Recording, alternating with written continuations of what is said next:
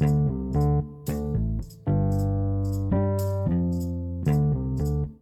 I was an Army chaplain, my soldiers asked me all kinds of questions about God, life, relationships, the Bible, theology, and answered them as best I could with the things that were rattling around inside my head. They also called me Padre. Welcome to the Dear Padre podcast, where I try to answer the questions of the day, but today we have something completely different. My friend Elizabeth is going to read a short story she wrote called Who Cares for the Dead? This is Elizabeth Banicki reading her short story, Who Cares for the Dead?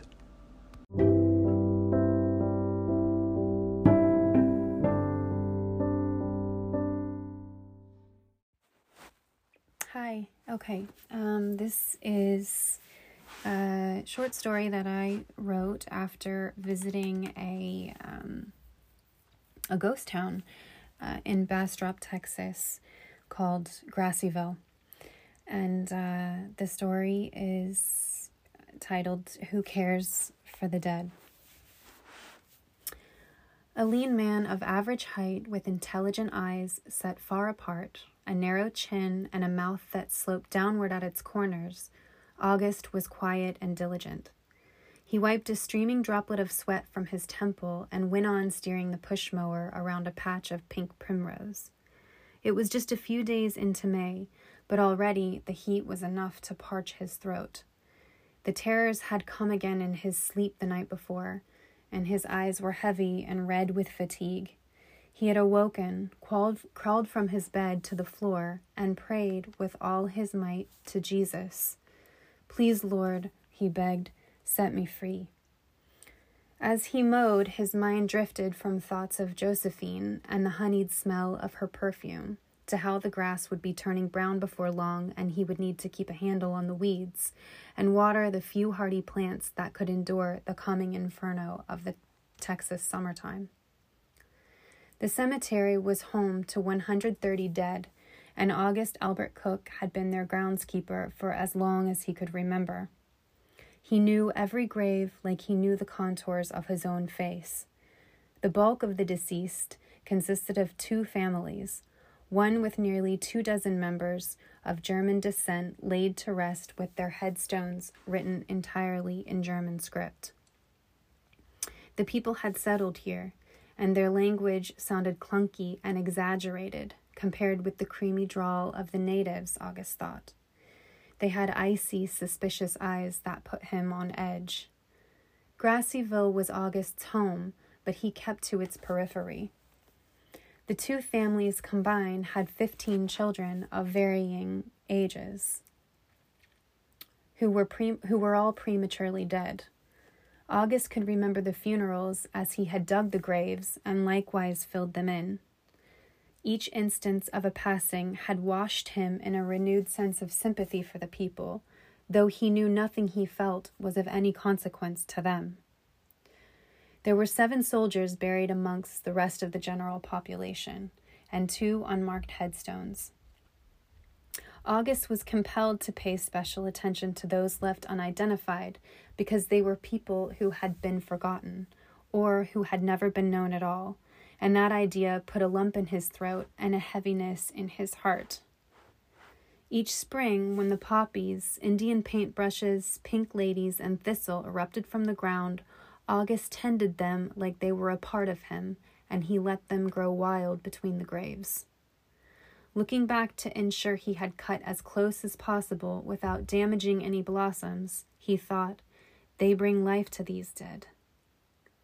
August's companion was a dog with pointed ears, a curly tail, and 4 white legs. The rest of his coat was the color of fire.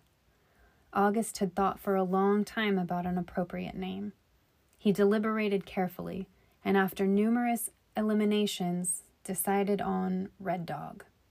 He was satisfied he had done the animal justice. During working hours, Red Dog was gone, venturing the dense woods and cow prairies surrounding the town. Where he went and what he did was a mystery, but without fail, every evening as August crossed the field at the end of the day, the dog met him in the tall grass, and when August awoke in the morning to see the rising sun seeping in through the windows, Red Dog was already gone.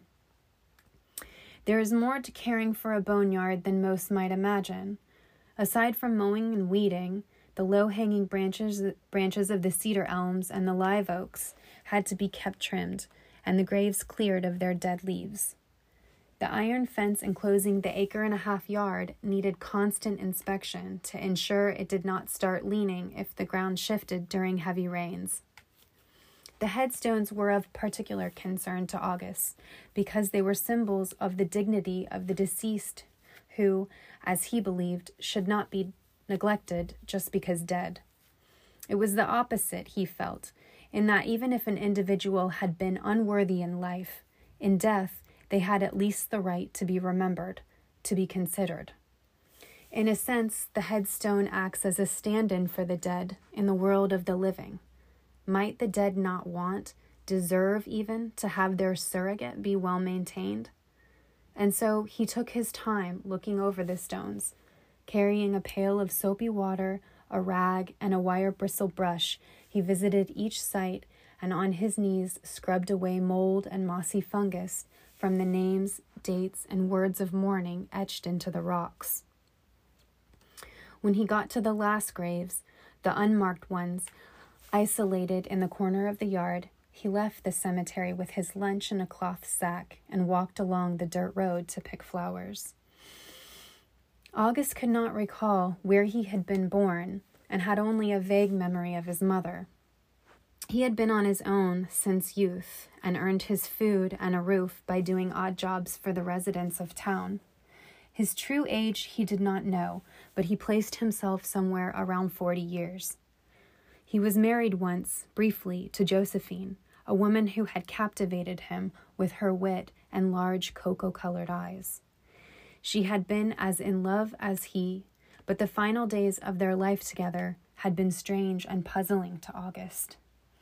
Josephine had suddenly packed a bag and left Grassyville in the middle of a freezing January night.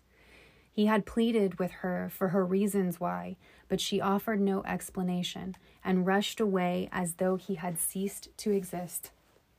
She was just gone, and he had kept his emotions below the surface, so that it may have appeared as though he handled things fine, but inside, from that moment forward, he was profoundly lost. Since that night, August had been routinely tormented by reoccurring episodes of sleep terror. There were no dreams or any recognizable source for these panic attacks in a way that he could have explained them. Rather, they were visceral, the sense that he was being closed in on and clawing for an escape. These attacks woke him from even the deepest sleep, and his bedsheet would be soaked with sweat and his heart hammering against the inside of his chest. In those first moments of confused consciousness, his mind raced, searching for an anchor, and all it found was the deafening strum of crickets echoing through the screen door.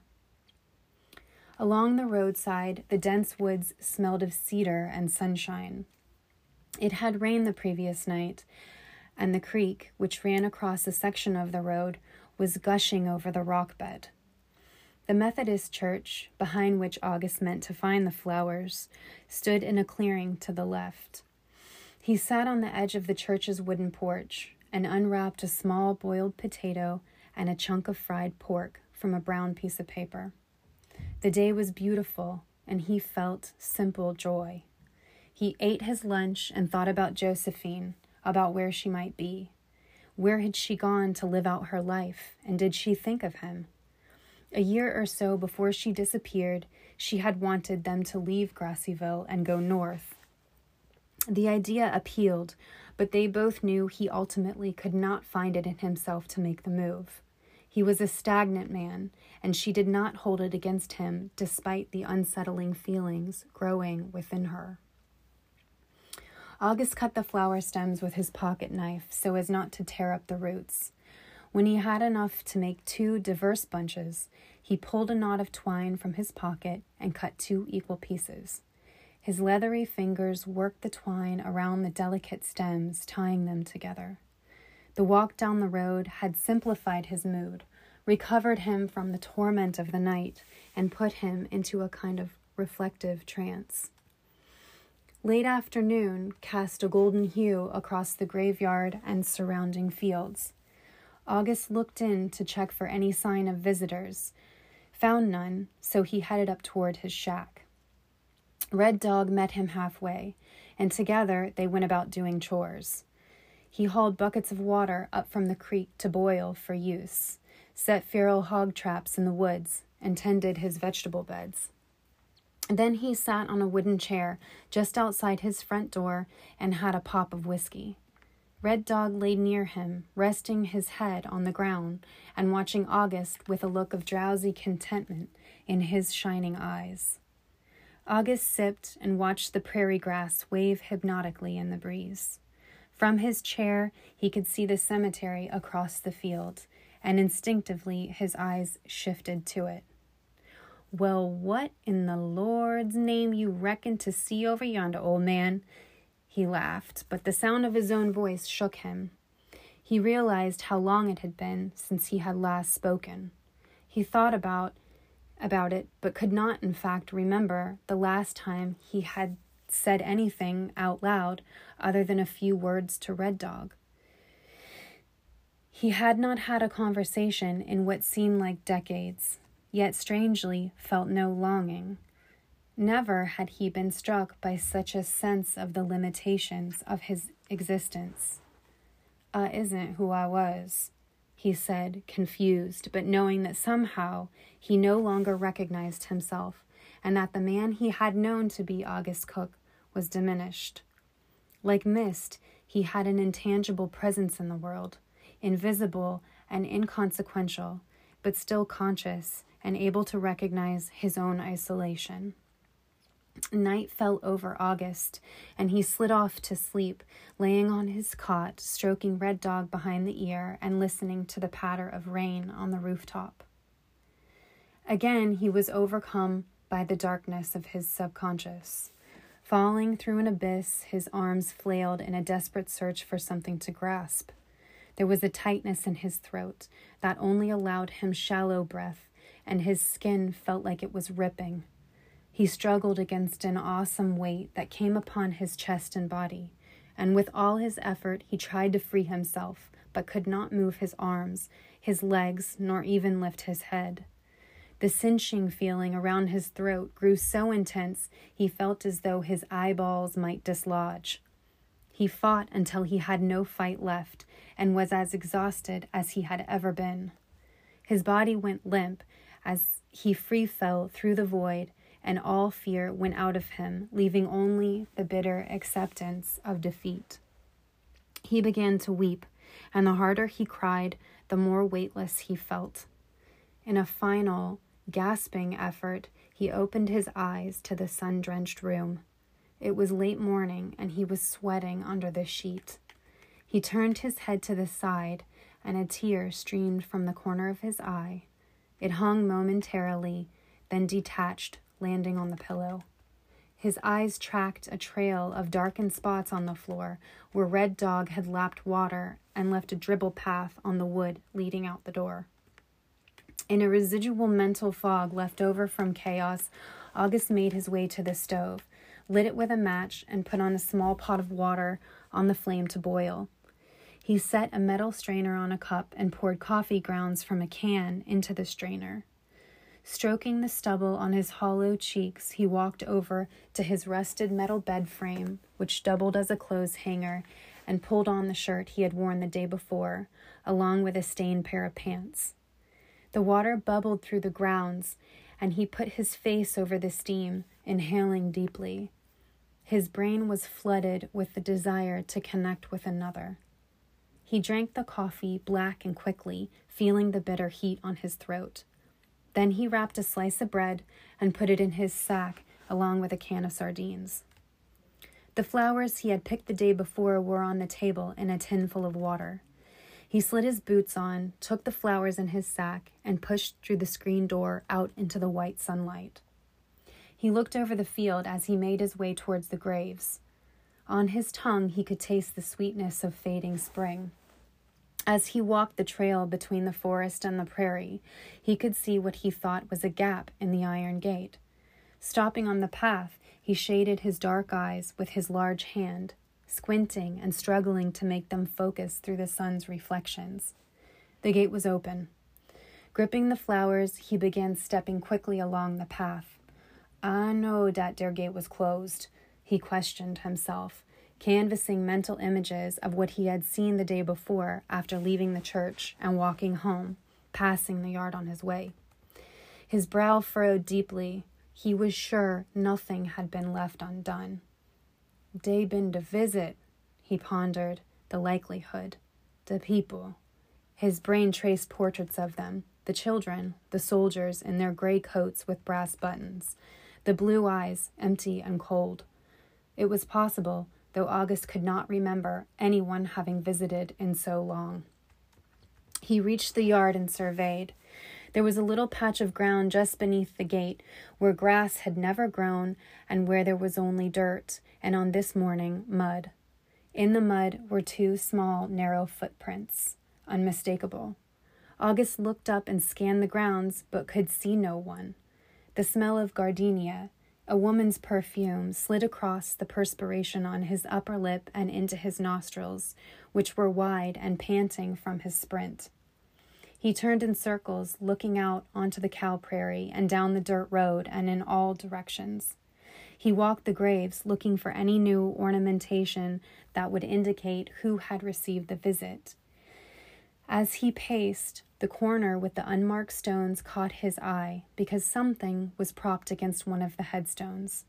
He got to the grave in a few long strides and saw it was a plaque with gold lettering.